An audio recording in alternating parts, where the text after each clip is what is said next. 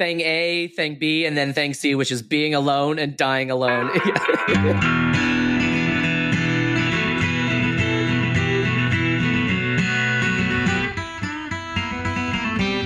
Dude, have you ever watched any Darren Brown stuff? Yeah, Darren Brown's awesome. I fucking love that guy. Yeah, he's amazing. What do you you should maybe say a bit for the audience about who he is. He's he has a specific title I think that he uses, but he's basically an illusionist, right? Yeah. Or a mentalist. That whole world of hypnosis has always been like fascinating to me, but I've never really like dived into it. Yeah. But I know people who have either been hypnotized or like seen other people hypnotized. So I know it's like, a real thing. It's a real thing. Yeah, for sure. It's a real thing. And so anyway, I just ran across Darren Brown, who's like very famous. I don't know. I think I'd heard his name before, but never really. So he has a bunch of amazing Netflix specials. He's like a UK comedian / magician / illusionist, but he does a lot of like trippy mental things. Like one magic trick he does is he just randomly chooses a person from the audience, brings them up on stage, and then makes them eat a light bulb. Like just fucking crushes up a light bulb and then makes them eat it. And I guess there's like no illusion there. He just makes a person fucking eat a light bulb. Yeah.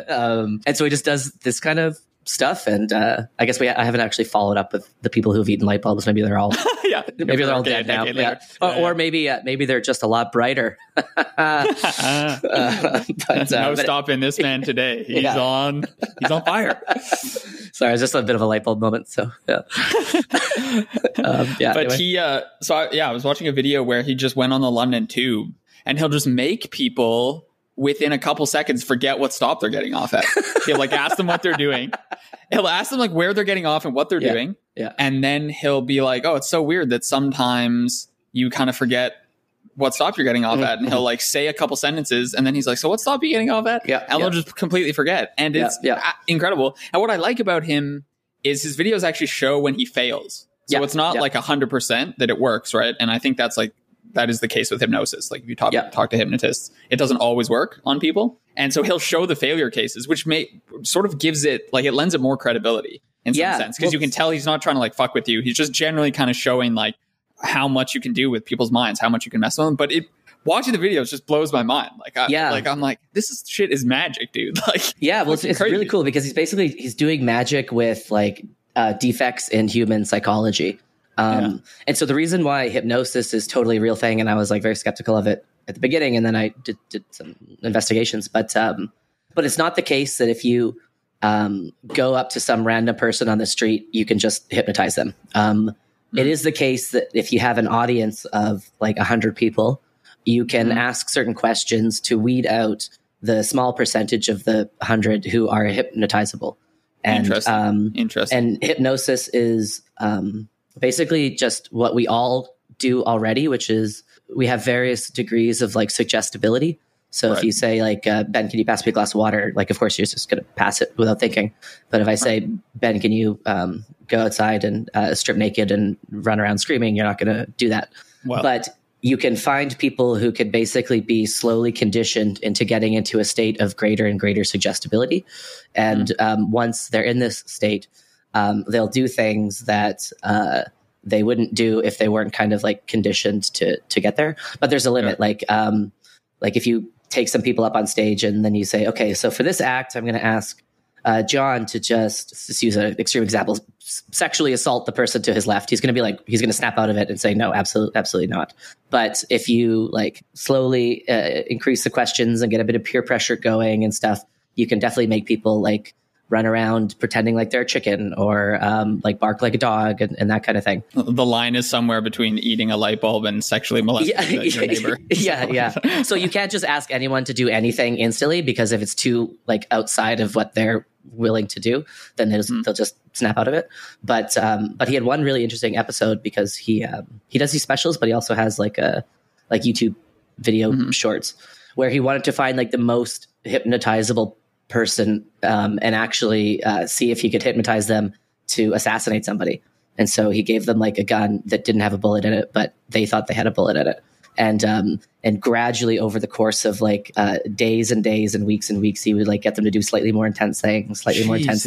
So it's very much like a Milgram style thing. He actually reran the Milgram experiments. Oh, did he? Yeah, he tried to replicate them, and people fall for it. It's incredible. Not everyone, but people do. So that's what the big realization for me is not that anyone can be hypnotized by anyone. It's that in a crowd of people, you will be able to find those who are more like, I'm just going to go along with a crowd, and then you can kind of ask certain questions and exploit certain traits to get them into this state of mind. But it's interesting, to find the person who was like the most suggestible guy. He ran all these different kinds of experiments that you read about in psychology. I don't know if he did this exact one. He might have done a different one, but you tell a candidate that you have a job interview and you put them in a waiting room, and they're in a waiting room with 15 other people, and the 15 other people are all actors. And so in this waiting room, what happens is there's a bell that rings every 3 or 4 minutes. And every time the bell rings, the 14 people all stand up and just keep doing what they're doing. And then the bell rings again, 3 minutes later, and everybody sits down. And then the question is, can you get this person who's not an actor to start standing up and sitting down? And so he'll do this with a number of people, and a number of people will just be like, what the hell are these guys doing? I'm not going to stand up and sit down. But then occasionally he'll get one person who just starts going along with it and just starts standing up with the bell and just sitting down with the bell and standing up with the bell. And then you just keep, and then you put them through the next round. And then the next round is maybe, again, I'm getting the details slightly wrong, is maybe the psychology experiment where everyone's taking a test. And everyone except for one is an actor, and then the test room starts filling up with smoke, and then the question is but no one reacts, and then so they'll do this, and then one person will react, and so they'll realize, okay, this person's not going to be hypnotizable. But then if they have this one person who just continuously goes along with it, this poor person must be the most conformist, just not think for themselves at all. But so much of hypnosis is just this selection game, find the person that's going to go along. Which is why every hypnosis event, if you go see someone who does this live on stage, typically it's done with a group, right? So you'll never have I, the hypnotist, is going to hypnotize this person. They'll take 20 people up. They'll start asking questions, and then about half of them will go sit down, and then so they filter it, and then they find the people who are going to be suggestible. But the other reason why it's a real thing is for all of these psychology things, they work because it's something that we all do naturally anyways, right? So everyone's a little bit conformist, everyone's a little bit suggestible, and that's how you get things like accents, right? Where I had a friend who went to Britain for 6 months, or Australia, not Britain, Australia for 6 months, and came back, and she had a bit of an Australian accent, and all of the people in the restaurant that we were working for were making fun of her because they thought that she was putting on this accent. Right. But later in life, I realized, no, she wasn't putting on the accent. This is just how accents are formed. You spend enough time in another culture, you just kind of subtly start talking like the people around you. And I have some Southern friends, and when I spend enough time with them, I kind of start saying y'all a little bit more, and I kind of just start having a bit more of a Southern twang. And it's if you were to say, Vaden, why are you talking in a Southern accent? I'd be like, oh yeah, no, you're right. I'm just kind of messing around and kind of snap out of it a little bit. But if it's not pointed out to me, it just is kind of this unconscious thing that I'm kind of just subtly going along with because everyone is acting that way. And this is how cultures form. And so everyone just kind of does this a little bit, right? But some people do it to greater extents and some people do it to lesser extents. And so hypnosis is all about just trying to find and exploit that characteristic in human behavior. How does loss of memory fit into this picture, though? Because my understanding is of most people when they're hypnotized won't actually remember being hypnotized after the fact. And so that's a great question. I don't know. Everything you've said is sort of consistent with them just being suggestible and being I want to do this of my own volition, my own free will. I want to go run around outside and take my clothes off. But it seems like there is a big memory factor. Yeah, the thing with memory is it's hard to say if people actually don't have memory, or if they're just embarrassed enough about what they did that they say that they don't remember it because it's an easy way to just get carte blanche. I'm not responsible for anything that I've just done over the last 2 hours kind of thing. And so it's maybe possible that there's no recall, no memory. Maybe that happens for some people if they're put in extreme circumstances. But it's also possible that people are just not lying, but realizing that maybe they've done a lot of embarrassing things up there. And it's just they don't want to admit that they were hypnotized because it's kind of embarrassing. And so they're just going to kind of say, yeah, I don't really remember too much about what happened. And I simply don't know. So I haven't studied that component of hypnosis. It'd be interesting if a listener or whatever could write in or comment in about if all hypnosis comes with memory loss, because I was under the impression that that's not necessarily the case. I imagine it's more like, I was just in this weird like fugue state. Like I remember doing these things, but it was also like I wasn't totally myself, and it wasn't until they like asked me to snap out of it that I came out of this little trance that I was in. Like I imagine it comes with like a psychological like altered state for sure, because you're conditioning people in such an extreme way that they are in this extremely suggestible state of mind that maybe upon reflection just has a different character, more like a dream character to it. I'm speculating completely just off the cuff here. So nothing I've said about memory is something that I've found in a study or somewhere else. It's just speculations, but interesting. Anyway, I definitely encourage all the listeners to go watch some Darren Brown videos on YouTube. It's absolutely incredible. Like I was just so addicted going through all of them. He's awesome. Like, it's he also does this cool thing that he realized he could do in college, and I don't know how this relates to the hypnosis thing that I was saying, because this is not a selection effect, but he realized he can just walk up to somebody in a very confident, forward way, like put his hand on their face and say sleep, and then they just like pass out. They just like completely pass out, and he like will just call like audience members up on stage and then just fucking knock them out with like his words and his confidence. It's crazy. And he realized he could do this in college, and I have no idea. Can you imagine learning you have that skill? I know. I know. I'd be walking around. Sleep. Yeah, like sorry, teacher, I don't want to hand in my assignment. Sleep, and he just like knocked them out. But you can see him doing this live on stage, and like I don't think he's lying. I don't think they're planted actors. I think that it's just something that he realized he could do. Like if you go up to somebody and you shock them in such an intense way, do this thing now, then I think a lot of people will just like automatically do it, you know? Anyway, should we grab a drink and get into it, or any last thoughts on your mind before we dive into AUA number 3? No, let's do it. If you give an answer I don't like, I'm going to try and fucking hypnotize you over Zoom. But other than that, sleep. Yeah. All right, let's do it. Nice. Let's do it. So as we mentioned, I think a couple episodes back, we did start a Patreon. We were undecided at that point precisely what the Patreon benefits were going to be. But now we've sort of settled on at least a couple things. So if you join the Patreon at any tier, you get early access to episodes. So we're going to release the episodes approximately a week early. You also get shorter little bonus episodes of us just kind of shooting the shit about various topics. By the time this comes out, there will be 2 bonus episodes, one on lying and one on whether the author can be wrong about their own work. And a little snippet about Vaden just taking a big swing at the stupid Barbie movie. God, that stupid Barbie movie. Anyway, so we appreciate all the support, and fuck you if you're not a Patreon. So. And I think one place that we're going to start putting the Patreon money is we're considering hiring a social media manager to replace Ben's presence on Twitter. No, just kidding. No, I think our plan is to try to expand into different social medias, because we got a couple of people who are saying, we tried to find you on Instagram and couldn't find you there. And I was like, oh, maybe there's a younger audience of preteen teeny boppers or whoever's using Instagram these days. But Instagram, Snapchat, and maybe even TikTok, if there's a way we can put content on there. So that's roughly the plan for what we're going to start spending some of this beautiful Patreon money for, to increase the audience. So just so you know that we're not just purely drinking it away. I mean, some of that is being drank away, but not all of it. Only most have. Yeah. And what are we talking about today, Mr. Ben? We are doing our 3rd AMA. We're slowly increasing our clip of how many questions we get through every time. So the more we do this, soon we'll be doing hundreds of questions per episode. Just a couple word answers for each. Yeah. It's just yes or no answers. Yeah, exactly. Thumbs up, thumbs down. Yeah. So question 1 comes from Neil Hudson.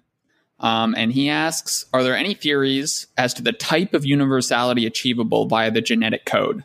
And then he says, in the beginning of infinity, it is presumed to fall short of coding for all possible life forms. So I honestly have nothing interesting to say on this question. Yeah. I think the only thing of value I could possibly say is to just read the paragraph in the beginning of infinity where Neil is getting his quote from, or his question from, because it totally went past me when I read the book the nth time.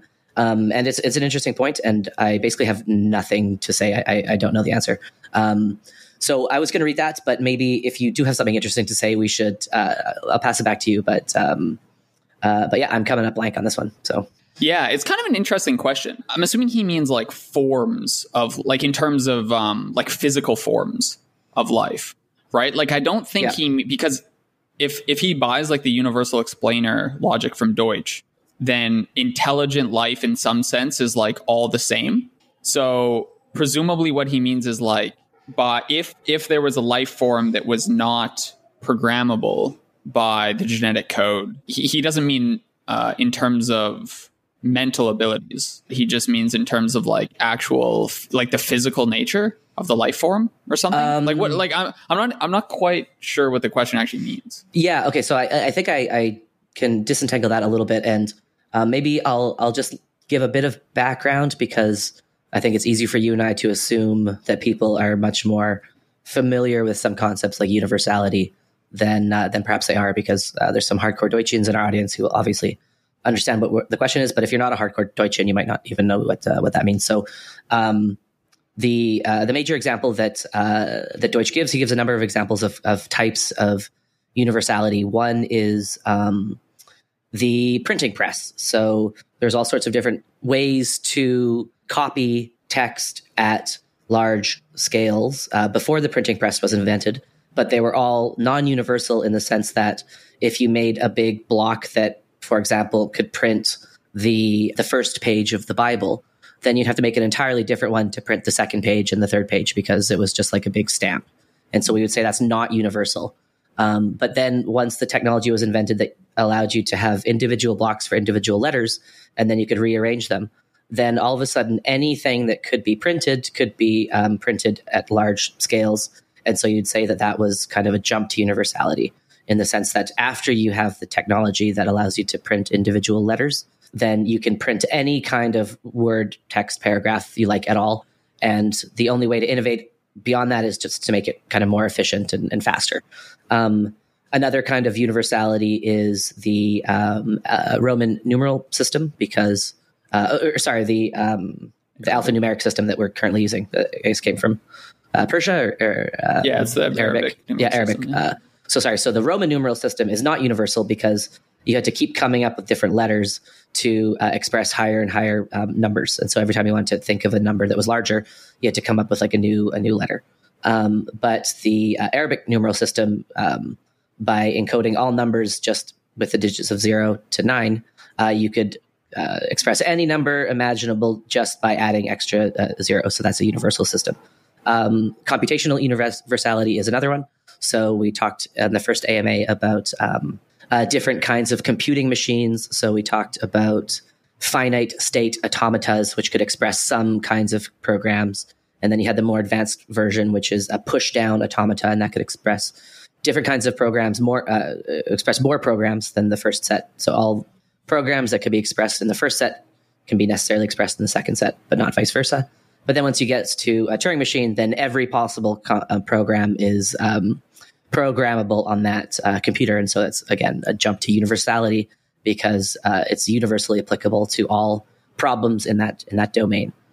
So the question that Neil is asking is, it is established that the genome is computationally universal, because I guess in 1994, a computer scientist named Leonard Adleman, I'm reading that, designed and built a computer composed of DNA together with simple enzymes, and demonstrated that it was capable of performing some sophisticated computations.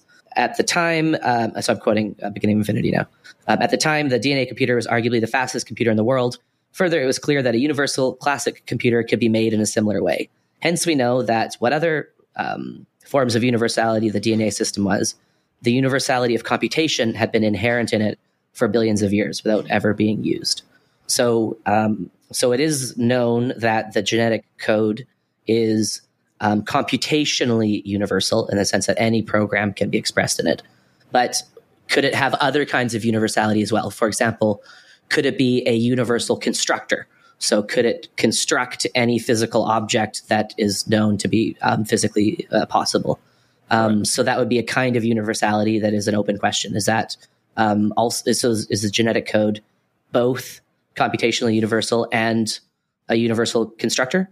Does it encode other kinds of universality as well, or just the computational piece? And I think that's the heart of Neil's question. Neil, if you're listening and I got it wrong, please write in and correct me. But I believe that's what he's asking. So just to repeat the question, are there any theories as to the type of universality achieved via the genetic code?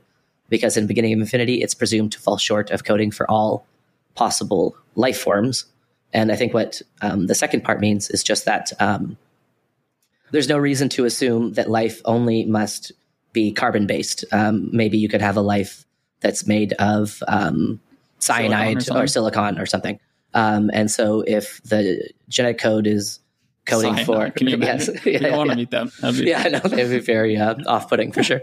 Yeah. So I believe that's what he's asking. So maybe the genetic code is universal for like carbon-based life forms, but maybe there's other kinds of life forms that it can't code up. I mean, yeah, I guess. So if that's the question, then yeah, I guess it has a somewhat straightforward answer. Like, because it's carbon-based, it can't start coding. It can't start making silicon, right? That's just out of its purview. But I kind of took the question to be slightly more abstract. What the genetic code is just like sequences of nucleotides, right? Yeah. Or like sequences of like, what are they called? Codons, I think, or whatever. Or like the actual... like the ACGT, yeah. Right. So these little like blocks of ACTG, yeah. ACGT pairs, codons that make nucleotides, etc.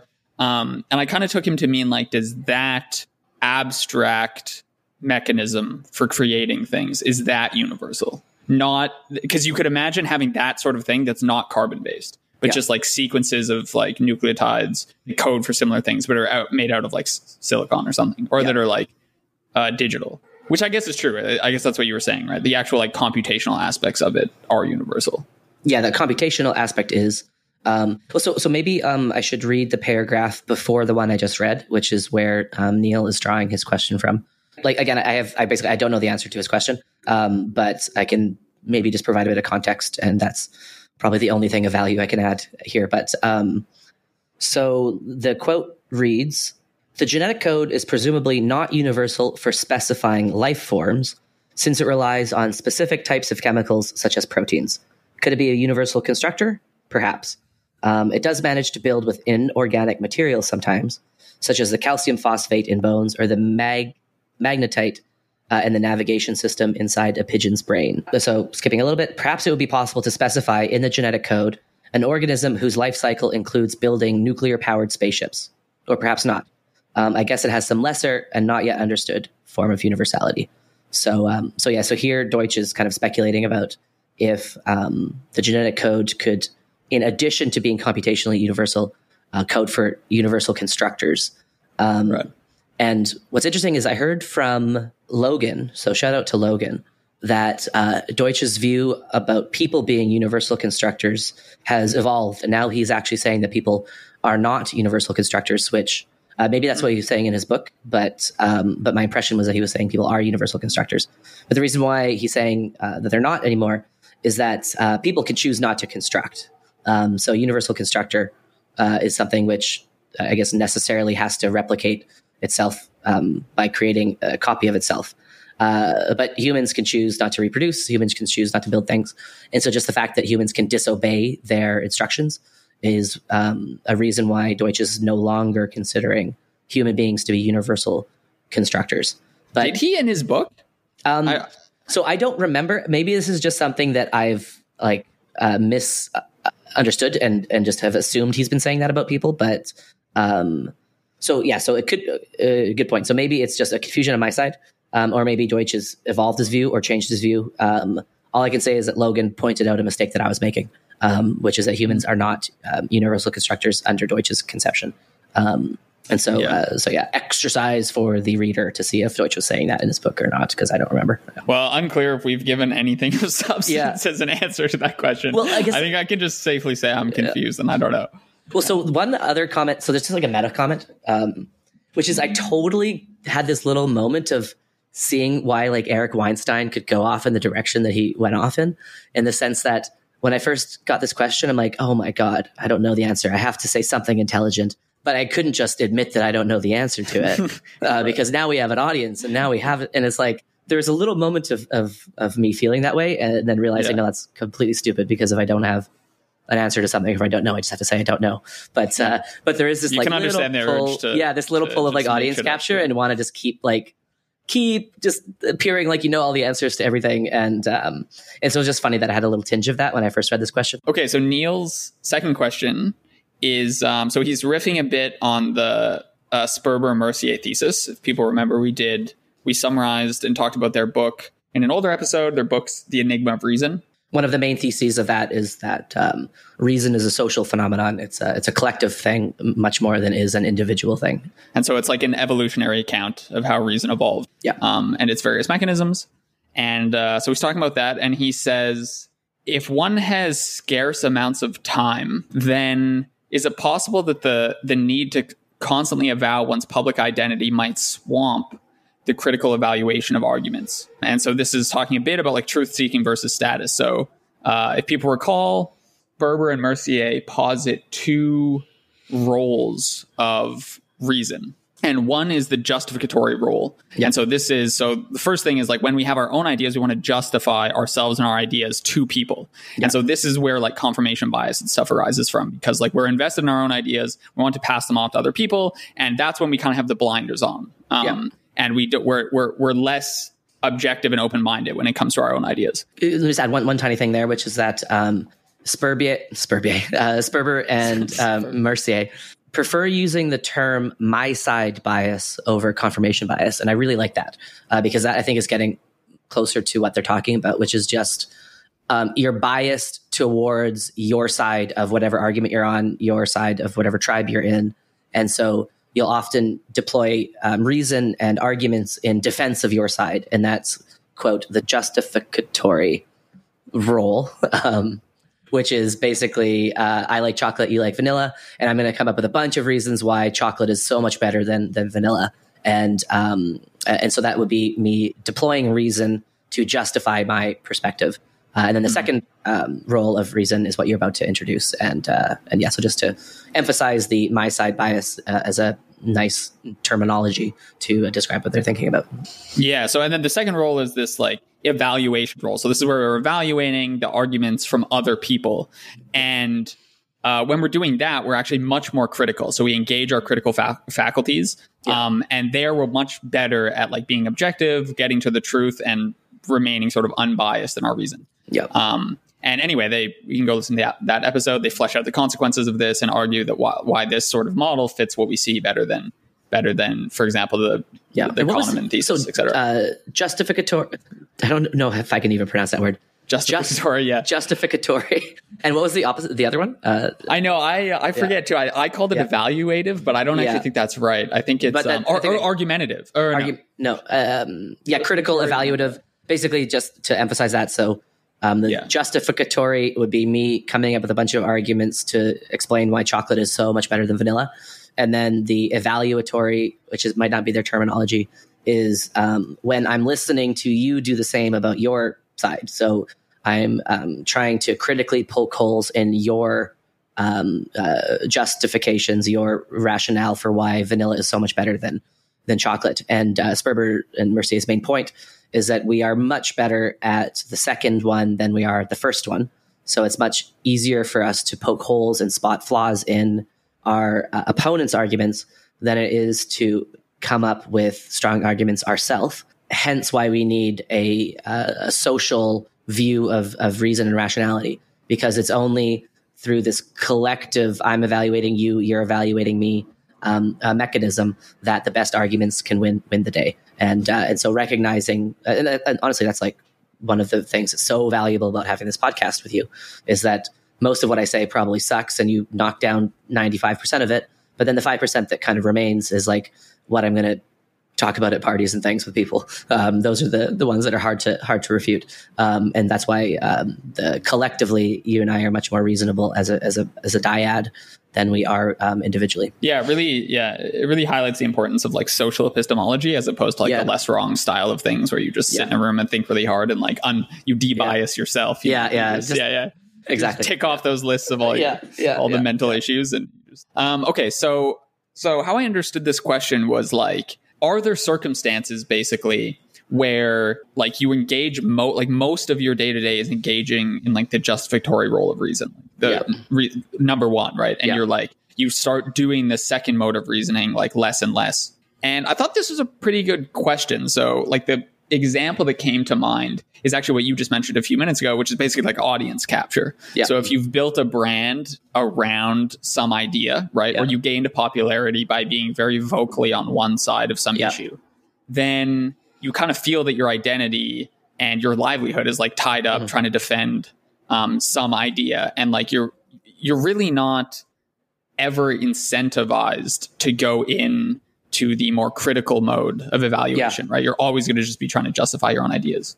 So I definitely agree. Like, I think there are situations, just like social milieus, that you can find yourself in where you're just like not going to be ever forced to critically evaluate arguments. And then I thought it's useful to consider when that happens and to make sure decision-making procedures, whether they're like private or public or whatever, have incentive structures set up in such a way where people are incentivized to be critical. So skin in the game, I think, from like Taleb is a pretty useful heuristic here. Because like when you have skin in the game and you're really trying to make a decision, then when someone gives you some opposite opinion, you have to sort of go into like critical evaluation mode. Because now you're actually trying to like the result of the decision is going to affect you. And I think this is the issue with echo chambers and podcast commentators like us. You can get into this situation where like what you say is totally divorced from the actual consequences. You're not trying to like, you're not incentivized to truth seek anymore. You're just incentivized to like build your brand. And those can be very different things. And so I don't think I have too much more to add over. I feel like people have talked about this for a long time now, like trying to put yourself in situations and cultivate friendships and dynamics where you're being pushed, your ideas are being pushed back on a lot. And you can't just sort of free ride in this like reasoning mode, number one. Yeah, no, I totally agree. So I agree with everything you said. That was excellent. I would just maybe add this notion that I think we've talked about perhaps in our episode with Chris Lovegren about ideas and identity. So it is a principle of mine. It's a very something that I hold very close to my heart, that I never try to let ideas that I like become an identity of mine. So identities that I do hold are things like husband, father, friend, Canadian, student, researcher. These are things that are totally how I identify, but I don't identify as a critical rationalist or an effective altruist or a left-winger or a right-winger or a libertarian or a XYZ, because now it's an identity formed around a certain set of ideas that I hold. And the reason why that's, I think, so dangerous is people do not like changing their identity. So I have an identity internally, and I hope that people view me this way as well, as like a good friend and a good dad and a good partner. If Helena or Georgia or you were to say, actually, you know what, these things you did the last 6 months were pretty horrible, and like that would gut me, because that would be attacking some deep part of my identity, and I would really not want to change that. But often, like, those are the criticisms you need to hear the most. But just when it becomes a part of your identity, you're much less willing to change your mind. And so that's why I don't identify myself as a member of the critical rationalist community, because if people want to talk about how stupid and crazy those crit rats are, like, it doesn't matter to me. Like, I'm aware of that community. I love them. They're all good friends of mine. But I don't feel in my heart of hearts that if you were to insult a critical rationalist, that I would be hurt by that, because it's an idea that I have, not an identity that I hold. And so then Neil adds this public dimension, which is that the need to constantly evaluate one's public identity may swamp the critical evaluation of arguments. I think that's like 100% true, because even if you don't have a public persona or a public identity, even if your identity is just I am a socialist. Again, socialist is a set of ideas that you're now holding as an identity. Then even if that's the private and you don't have a public persona, if people attack socialism, you're going to be very defensive of that. You're not going to want to give a little bit of an inch. Once that becomes a public identity, then it's just even harder to change. So it just raises the stakes. So I think making it public just makes the identity even harder to change, which is why I think it's just so important to. So like, if someone says, dude, you talk about critical rationalism all the time. We think of you as a critical rationalist. How can you possibly say you're not a critical rationalist? Then to them, I would say, for sure. I mean, identity is partially internal and partially external. So I can't control how other people view me. And if people view me as a critical rationalist, then I'm not going to argue with them, and fine, just view me however you like. But inside, in my heart of hearts, I don't think of myself that way. And that's how I hopefully allow myself to be more open to criticisms of critical rationalism and open to, say, defenses of effective altruism, because I've been very critical of EA, but there's a lot of great things about EA, and I have no problem talking about all the great things too, because again, I don't have an identity as being one or the other. So I'll just echo everything that Neil was saying and say, yeah, I think that absolutely can happen for sure, and we should always be on guard for that. As always, Paul Graham got there first with his good essay, Keep Your Identity Small. Yeah, so I read that essay much later, and it was just one of these moments of like reading things that you feel like you've always known, but it just hasn't been put into words before. And it's just a really nice essay about exactly what we were talking about here. Yeah, it's nice. So Arun asks, what are your thoughts on inexplicit knowledge, to use some Deutsch jargon? And more broadly, emotions, feelings in the mind, how do these interplay with explicit ideas and thoughts? What should we prioritize? If we don't prioritize one over the other, how to resolve conflicts between them? Any tips, literature, Popperian wisdom you can share on this? So, Ben, what do you think? I don't have too much to say here. One thing that I've found odd and that I don't resonate with tons is talking about emotions as theories. And so I know this is pretty popular in in CR circles, and Deutsch, I think, sort of started this trend. Yeah, as far as I can tell. But he'll just kind of talk about the mind as this bag of theories, emotions included, and like sort of everything is a theory about something. And I find that waters down for me what a theory does, and then agree. And then trying to demarcate like scientific discussions from just other kind of things. So, but that's more just like a complaint about language, which, I mean, who cares that much? Like when he speaks, he's quite clear. So you kind of know what he's saying. But so all that said, that's not to say that I don't think like emotions are unimportant or anything. And I think you often have emotional reactions for a reason, and they're very much worth investigating and like taking seriously.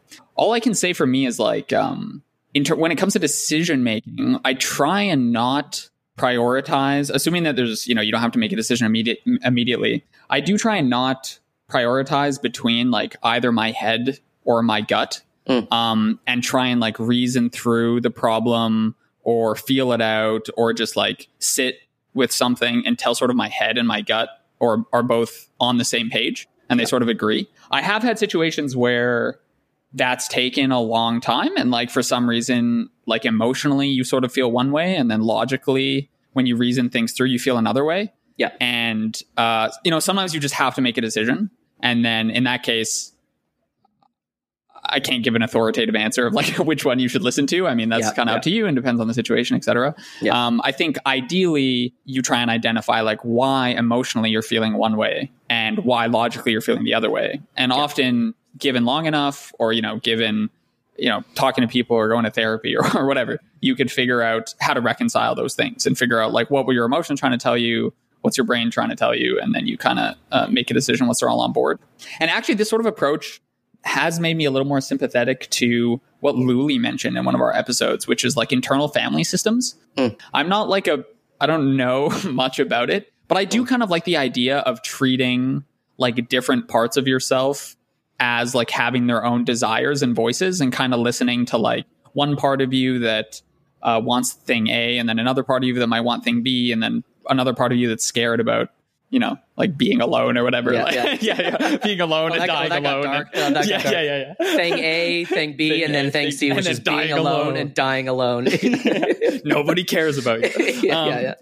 So in that sense, I can see what Deutsch means when he says emotions are theories, because like often different emotions are sort of attached to like different things, or worried about different things, or trying to tell you different things, etc. And like trying to sit with that and understand those various aspects of you, I think can be like healthy and good. And, you work that out, how people have worked things like that out for a long time by talking to people and journaling and, doing all that healthy introspective work. And that's kind of all I have to say, to be honest. Yeah. I actually have a good amount to say on this subject. So I remember a long time ago reading a quote from David Hume, who said that reason will always be the slave of the passions.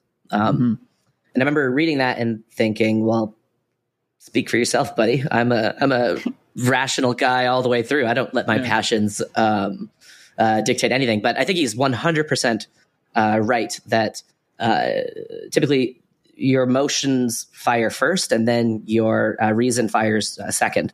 So explicit example for me is I had a very strong emotional reaction to long-termism when I first heard about it.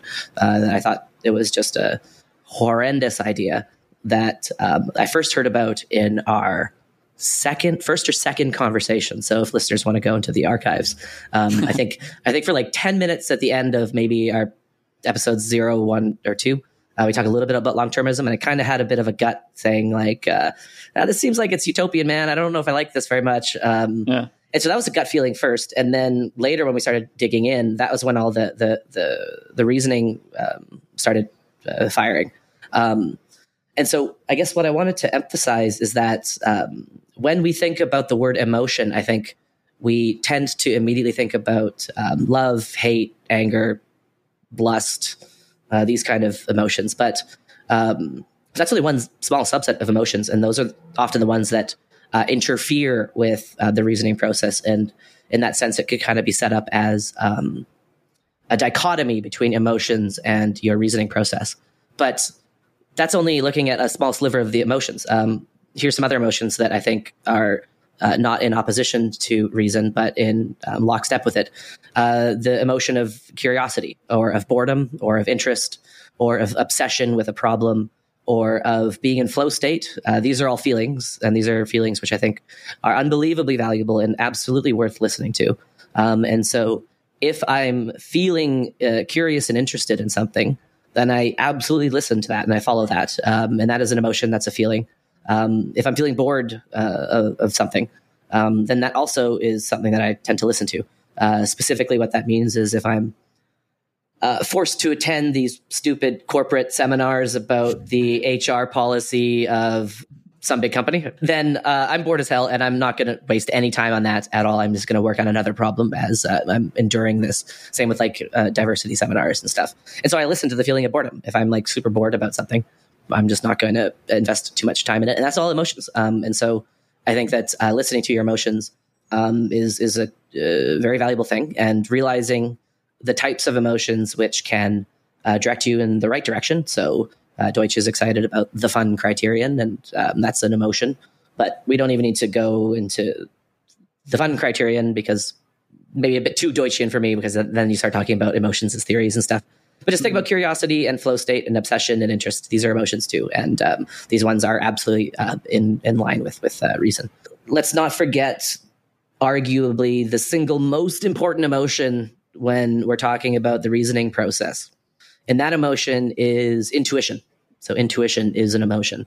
And that is arguably the scientist's, the thinker, the skeptic's greatest tool, right? It's a vague gut feeling that something might work, but it's only present in the absence of rational argument. So you don't have an intuition and a rational logical argument for something. You only ever have that intuition before you have the rational argument.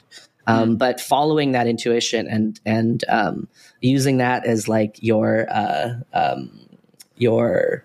North Star, your compass, is what successful scientists do, and what successful artists do, and what successful plumbers do, and what successful roofers do.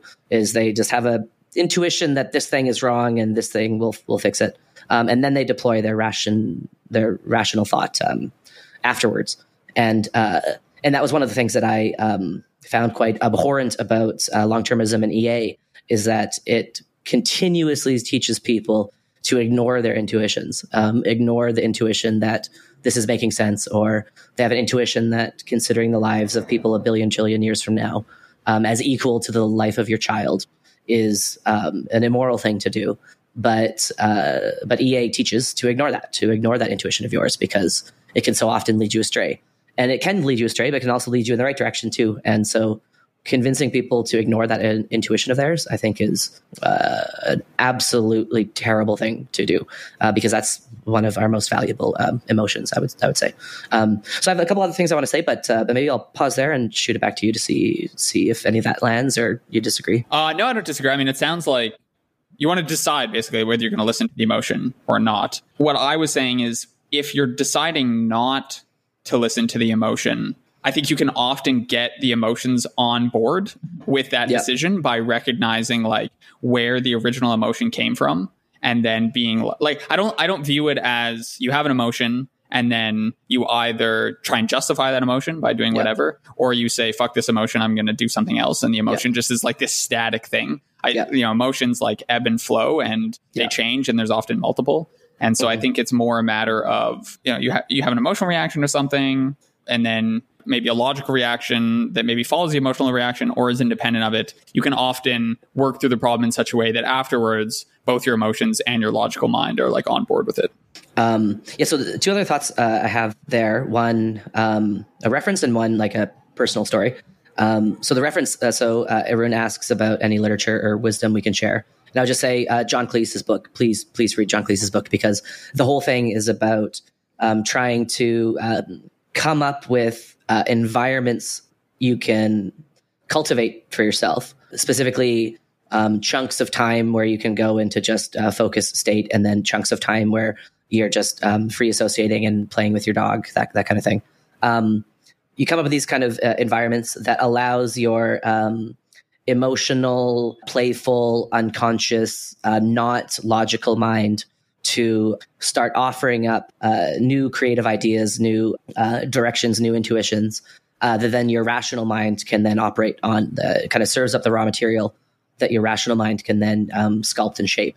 So that to me was the best treatment of the subject. How should we as Popperian rationalists interface with this more squishy, less logical part of our mind? And I think John Cleese's book is just packed with insights and wisdom about how to do that. So strong recommendation to read that book. So the personal anecdote is I had this very interesting experience happen to me a couple of years ago, where my emotional intuition part of my mind and my rational part of my mind were just completely out of sync. And that's when I had a full blown fucking manic episode that put me into a state of psychosis for like 3 weeks and put me in the hospital for like a month. And it was a very stressful circumstance, which led me here. I was diagnosed with like bipolar 1, which for people who don't know, like bipolar 2 is the one you think about with Kanye, for example, this like a lifetime of highs and lows, of peaks and valleys. But bipolar 1 is much more of an expansive definition. And the only criterion really is you have some manic episode that winds you up in the hospital. And so it can potentially happen over and over again, or it could potentially be a one-shot thing. So fingers crossed it's a one-shot thing for me. But so I was in this state of psychosis for like probably 3.5 weeks, and it was a very weird feeling. But one thing that was so interesting to me is that the emotion of things making sense. So I've tried to explain this, like maybe I'll use a home example. So you're trying to fix your toilet, and you know something is wrong. I think I've used the toilet example in the past. But, you have. You try to fix your toilet, something's wrong. You check X, you check Y, and then you check Z, and you're like, oh, okay, Z is the thing that is the cause of this problem. And you have this little like aha moment, this moment of like perfect clarity. Everything's making sense. You get it. And then you figure out what the problem is, you solve it, and you move forward. This happens in math, this happens in programming, this happens in basically any problem solving, whatever, where you are in a state of pure confusion, and then you have this like moment of pure clarity, insight, aha, and then you move forward and you go on with your life. But when I was psychotic, I kept having this feeling of aha moments that were completely divorced from the reality.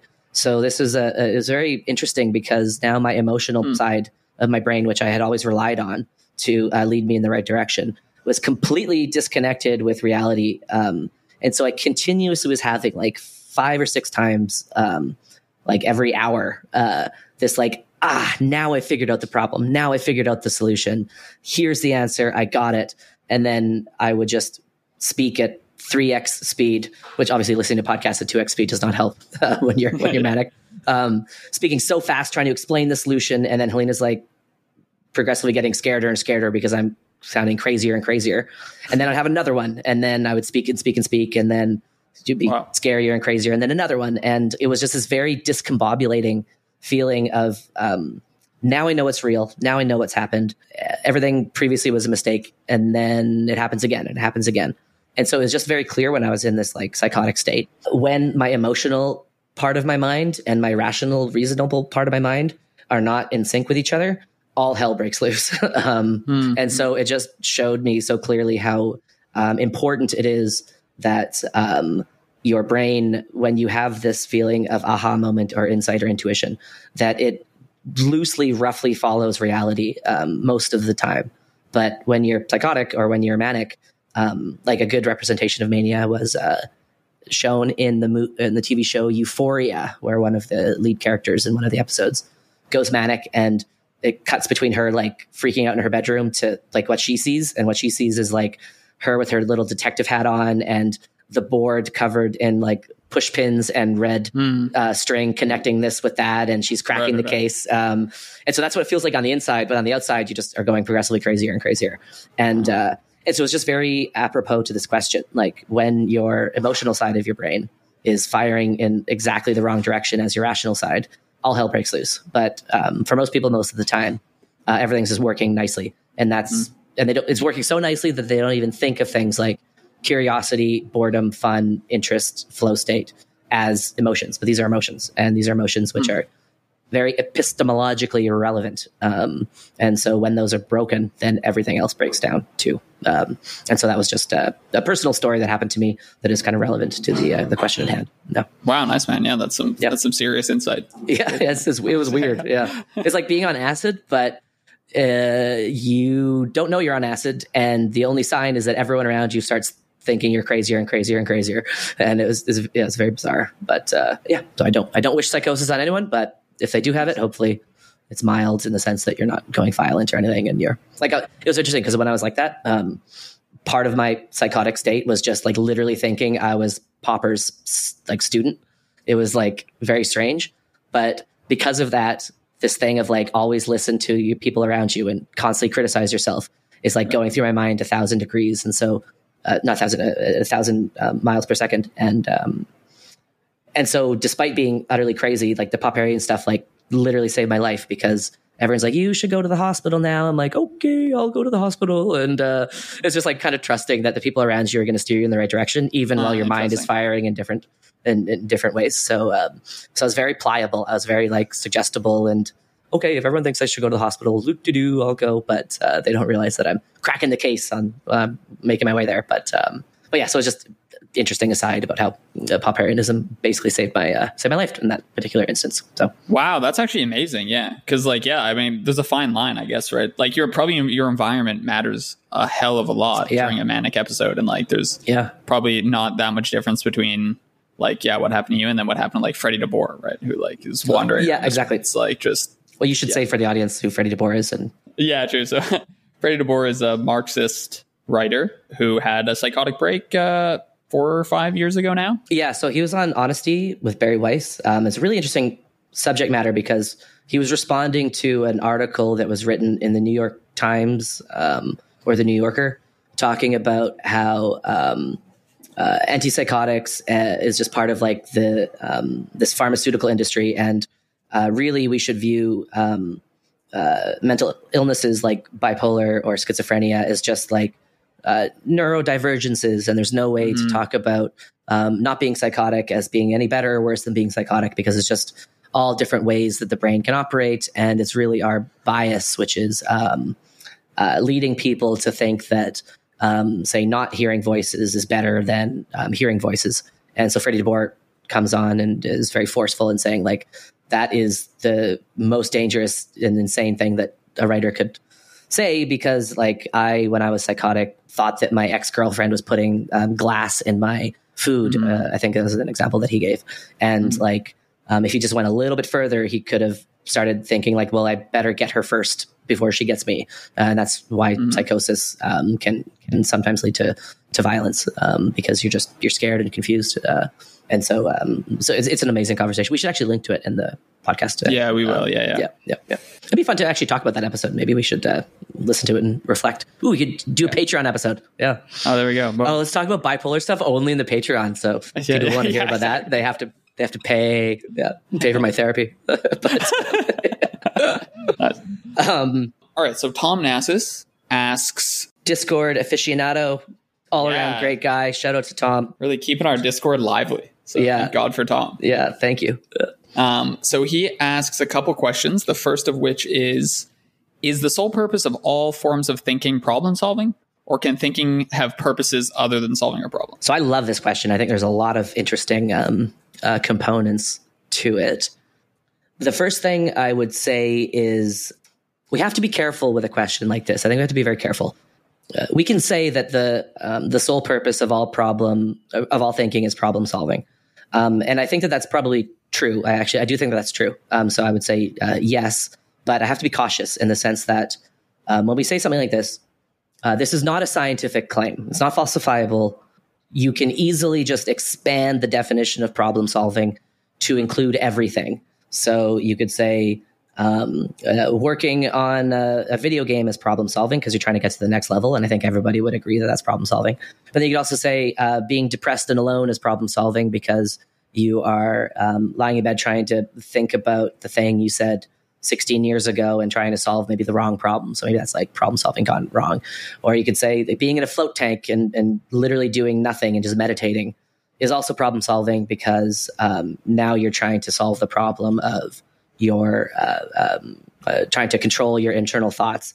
And so while I think it's true, I think that it's true partially because you can just define problem solving so expansively as to encompass everything that the human brain does. And second, because this is not a scientific thing to say about the brain, or about people, it's a metaphysical thing to say. It's a philosophical thing to say. It's a lens. It's a framework. It's not a falsifiable statement of fact.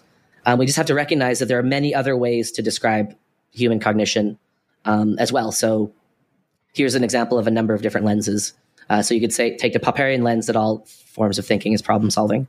You could take like the Kahneman lens that all forms of thinking splits into system 1 or system 2.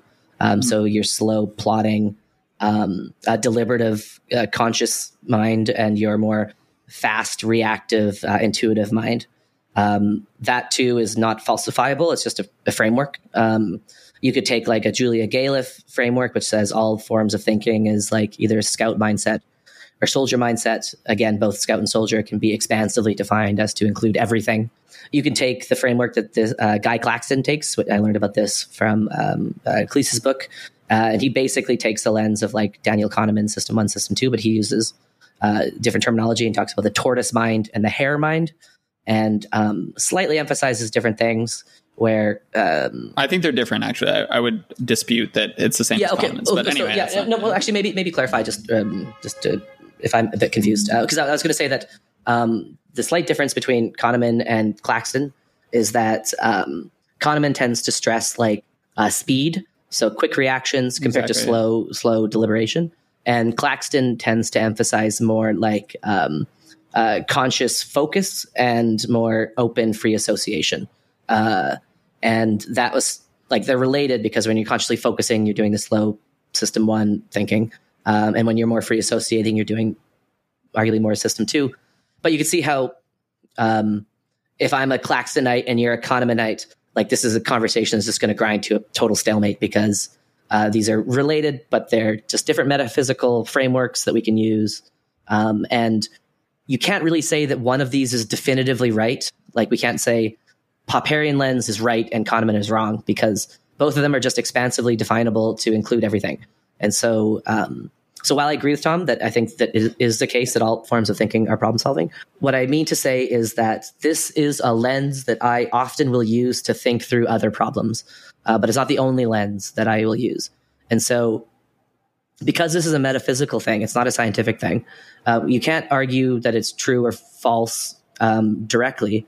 You have to demonstrate that it's true by applying this lens to other kinds of problems and showing that when you use this lens to try to think through other kinds of problems, you can potentially make more progress. So it's all about using this lens as a means of making progress on other kinds of problems. So maybe, for example, viewing the sole purpose of thinking as problem solving, maybe if you start with that, then that is going to suggest different ways to run a education program, say. So maybe if you think about all of thinking as problem solving, maybe you're going to design your class structure differently. Or maybe this will give you a different way to try to tackle the problem of depression and anxiety.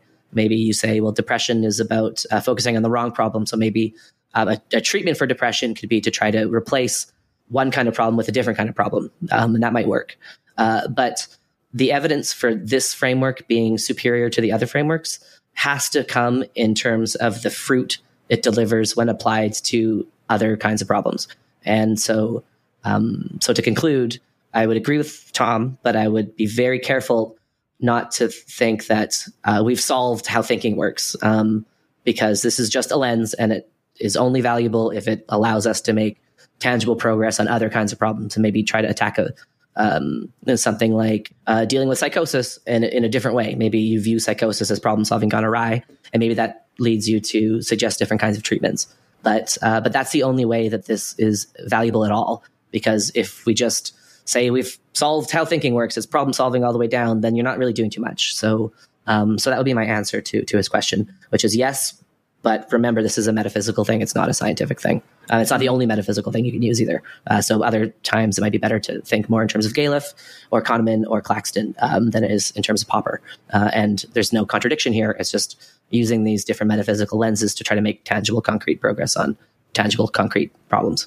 Nice. That was a great answer. I would just say no, mostly for some of the last reasons you articulated, which is just that I don't see in many situations like what this sort of claim is getting us. So, when I'm like watching TV very lazily after a long day, or reading just like a total fantasy book that's a nonfiction that I'm just trying to absorb and enjoy, I don't see myself solving problems in any meaningful way. So I think you can come up with tortured ways in which you can say, oh, you are solving problems, but I don't think it's valuable. Oh, I disagree with you. Very or if you're just like in a moment of bliss, like hanging out on the lawn with your friends or having sex or something, sometimes during sex you are trying to solve problems. Yeah. The entire process of having sex is me trying to figure out how to solve that problem. No, I'm just kidding. Yeah.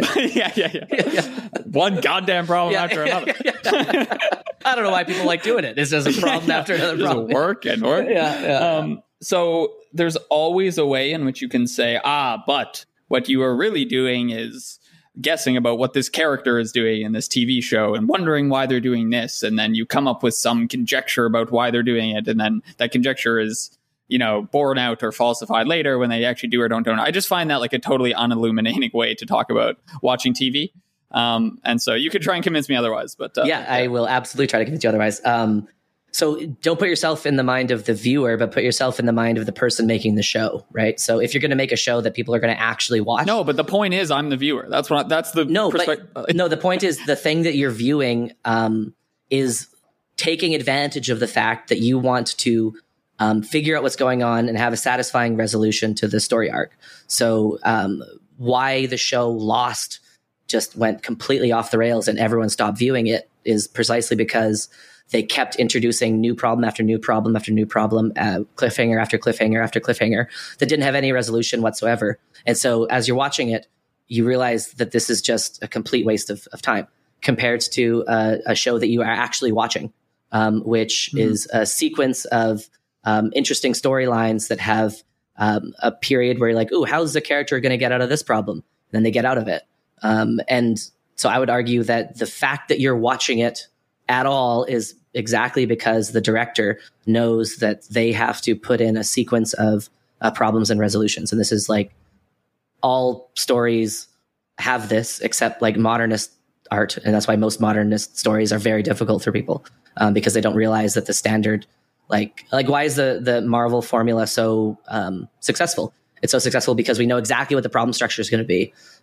Good guy, bad guy, bad guy has a big problem that the good guys have to solve, right? That's why it works so well. And if you got rid of that, if you got rid of the bad guy and you just took out all the problems, no one would watch it at all. Okay, but you've changed the subject. Like, I'm talking about subjectively as the viewer, are you solving problems as you're watching the show? You are. Like, that's what watching the show is about. Yeah. Okay, then why do people rewatch things that they've already watched?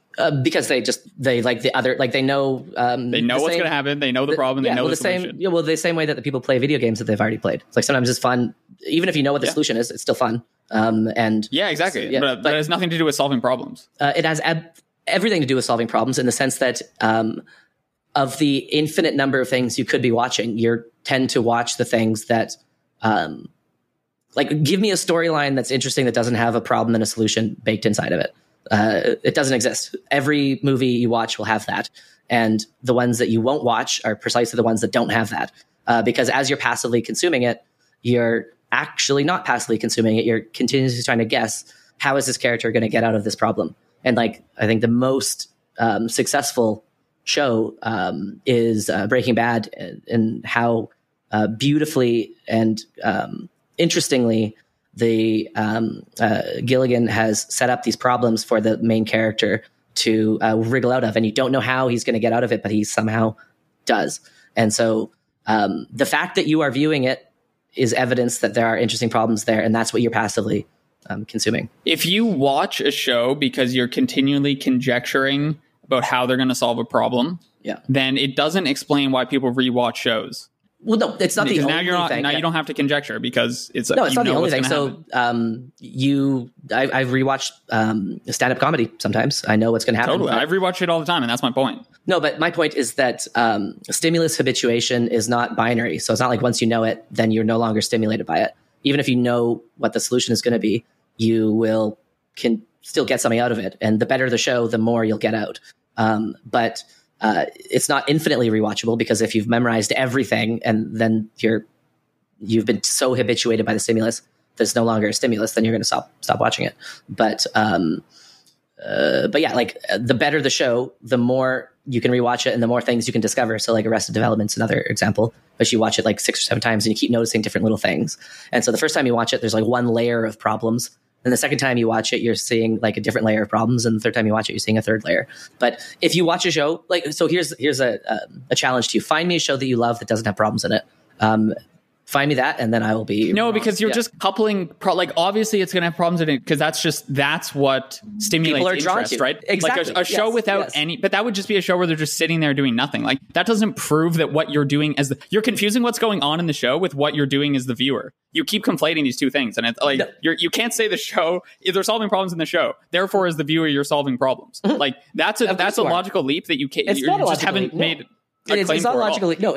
So when you watch a show, you are putting yourself in the perspective of the antagonist, the protagonist, the secondary characters. You're constantly imagining like what you would do if you were in that situation, and then you're like, oh, I would. Is that what you're doing when you're like watching Seinfeld? You're like pretending to be George Costanza or Jerry, and you're wondering what you would do if you were them. Like that's not what it feels like. You're seeing relevancies to your own life. Like even when you're watching Iron Man, it's not like, oh, I have the ability to shoot energy out of my abdomen. But what you are saying is, there are times in my life where I've been more of like the lead, like the hero, and I've dealt with difficulties. And so you abstract away and you metaphorize. And, but of course, like if shows didn't so Paul Bloom talks about this in, one of his, examples of why empathy is so valuable to us. It's valuable because of television and entertainment. Like you're constantly empathizing with the characters. And what does empathy mean? It means put yourself in their shoes. And then you're curious to see like, oh, are Harry and Sally going to get together? Like if I was Harry or if I was Sally, what would I do? And like, that's part of the appeal of shows. Like, yeah, of course. You're talking about empathy and curiosity and like, and that's all like part of it. If you assume that all of these things, so if you assume the conclusion of the argument, which is that all thought is problem solving, and then you say, while you're watching your TV, you're thinking about things, so you're solving problems, then yeah, but that's just a totally circular argument. But you've just described to me things that you're doing while you're watching TV that have nothing to do with problem solving. Yeah, you're empathizing and you're laughing along with them and you're enjoying it and you're reflecting on the similarities with your own life or analogies, etc. You can totally describe that without problem solving. It's totally unclear to me if empathizing with something means problem solving. And this is exactly what I mean, why it's totally useless to describe these activities as problem solving. Obviously we're not gonna resolve this. I'm just gonna so the listener will just have to decide for themselves, like when you're or putting aside watching TV and when you're just lying on a sunny grassy knoll with your friends and you're just sitting there and doing absolutely nothing, not worrying about anything. Are you solving problems?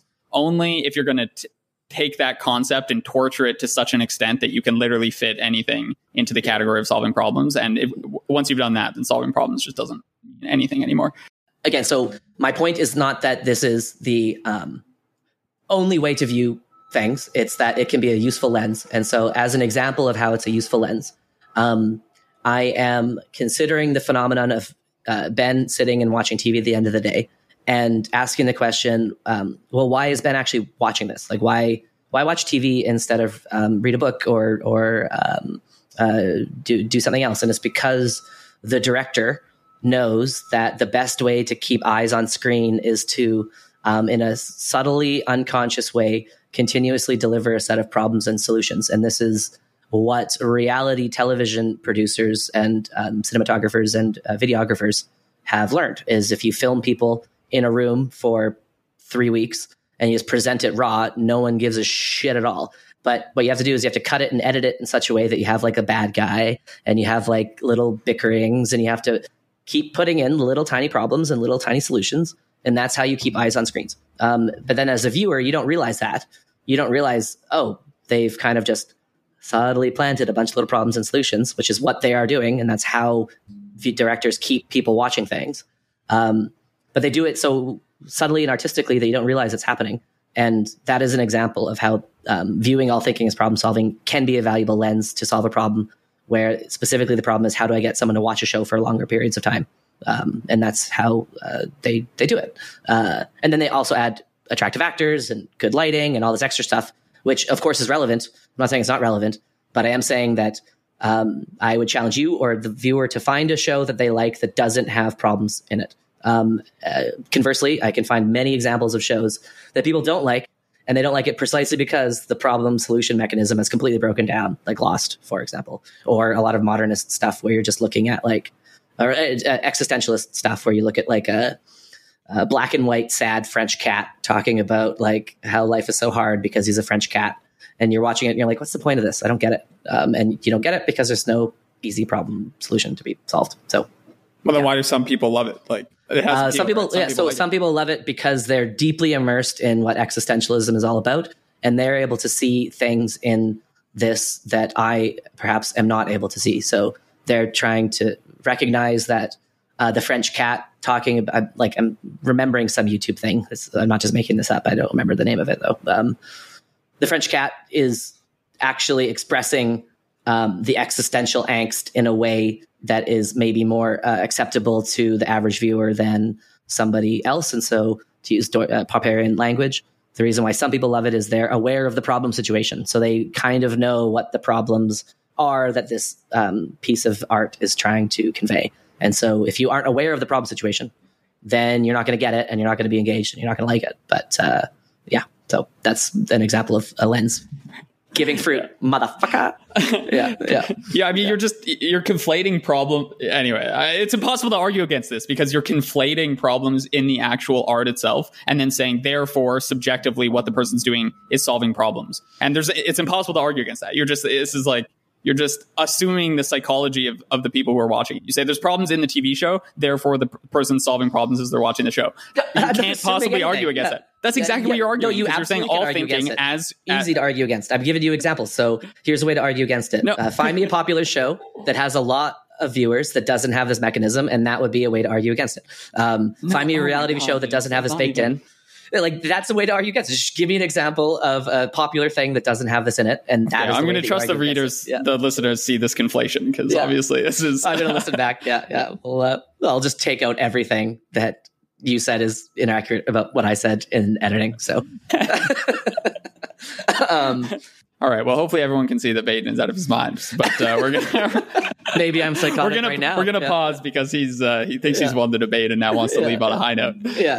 Okay, so I'm just gonna read the rest of the questions here just to give people a sense of what's coming. Unfortunately, I thought we were gonna finish today, but unfortunately, we again didn't get through that many. So there's gonna be a 4th episode coming.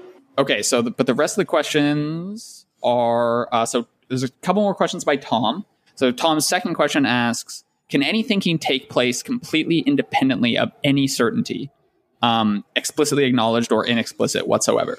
And then he says, or can we introduce alternative terms to certainty and confidence to describe how individuals process their convictions, consent, and agreement? And so he's kind of riffing off here like the anti-justificationism tendency of CR, and there's a group of people who don't like talking in terms of certainties or beliefs or anything. And so we'll talk about that a bit. And then his third question, he asks, can fallibilism, anti-authoritarianism, anti-justificationism, and critical rationalism overall operate effectively in the highly competitive space of sports, especially professional sports? Or is a particular amount of absolutism, etc., required to direct players, coaches, and referees? So anyway, sort of the role of epistemology in sports and trial and error, etc. And then we have a couple questions by Andrew. So Andrew asks, number 1, any suggested methods of reading Popper or others and getting the most out of it? I'm not from a philosophy background, and although I get a lot of the books, I think there's probably ways of reading them where I can invest the same time and get more return. And then his second question is, any other books you'd say added to your personal philosophical developments as David Deutsch and Karl Popper have? Who and why? Number 3, if our best theory of how to make rapid progress comes from Popper's epistemology, should making it more widely known / understood considered a moral imperative? If not, why? If so, thoughts? And then his fourth question is emergence the result of the interplay between physical reality and the reality of abstractions? That one took me a long time to come up with an answer to, but I think I have a good answer to that one. But we'll see interesting. What you're saying. Yeah, nice. Okay, so then the final 2 questions. The first from Alex. He asks, he gives an extract by David Deutsch, which I'm not going to read, but then he asks, it's sort of about anti-rational memes. And then he asks, are you aware of general types of insidious anti-rational memes, which are hard to recognize as such? Any ideas on how we can go about recognizing them in our own thinking? And then he says, I do realize that perhaps no general method exists, but still, if you have any thoughts, I'd love to hear them. And then the final question by Lorcan, he asks sort of question out of left field about e-fuels. So this is going back to some of our episodes on climate change. And I guess we didn't discuss e-fuels. So he links an interesting video that are complaining about e-fuels and then asks if we agree. And so, so we'll have some thoughts there. Yeah, to foreshadow, sorry, Lorcan, I think I agree with the video. You too, that's so funny you said that, Yeah, I saw that video. I'm like, I think that video is right. But I read some articles, and I think I'm basically on the side of that on that video with some caveats. But well, so Lorcan, just for the audience, so Lorcan's like an old friend of mine.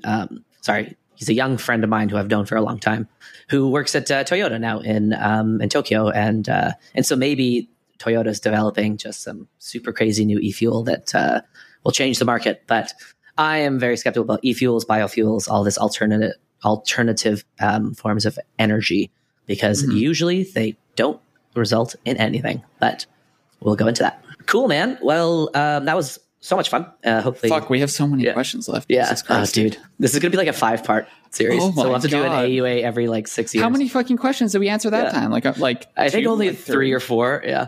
Jesus. Yeah. Good. We got sidetracked. Okay. Yeah, I love it. Awesome. Yeah, fun episode. I'm going to go in the sun and let's pick this up very soon. Nice, dude.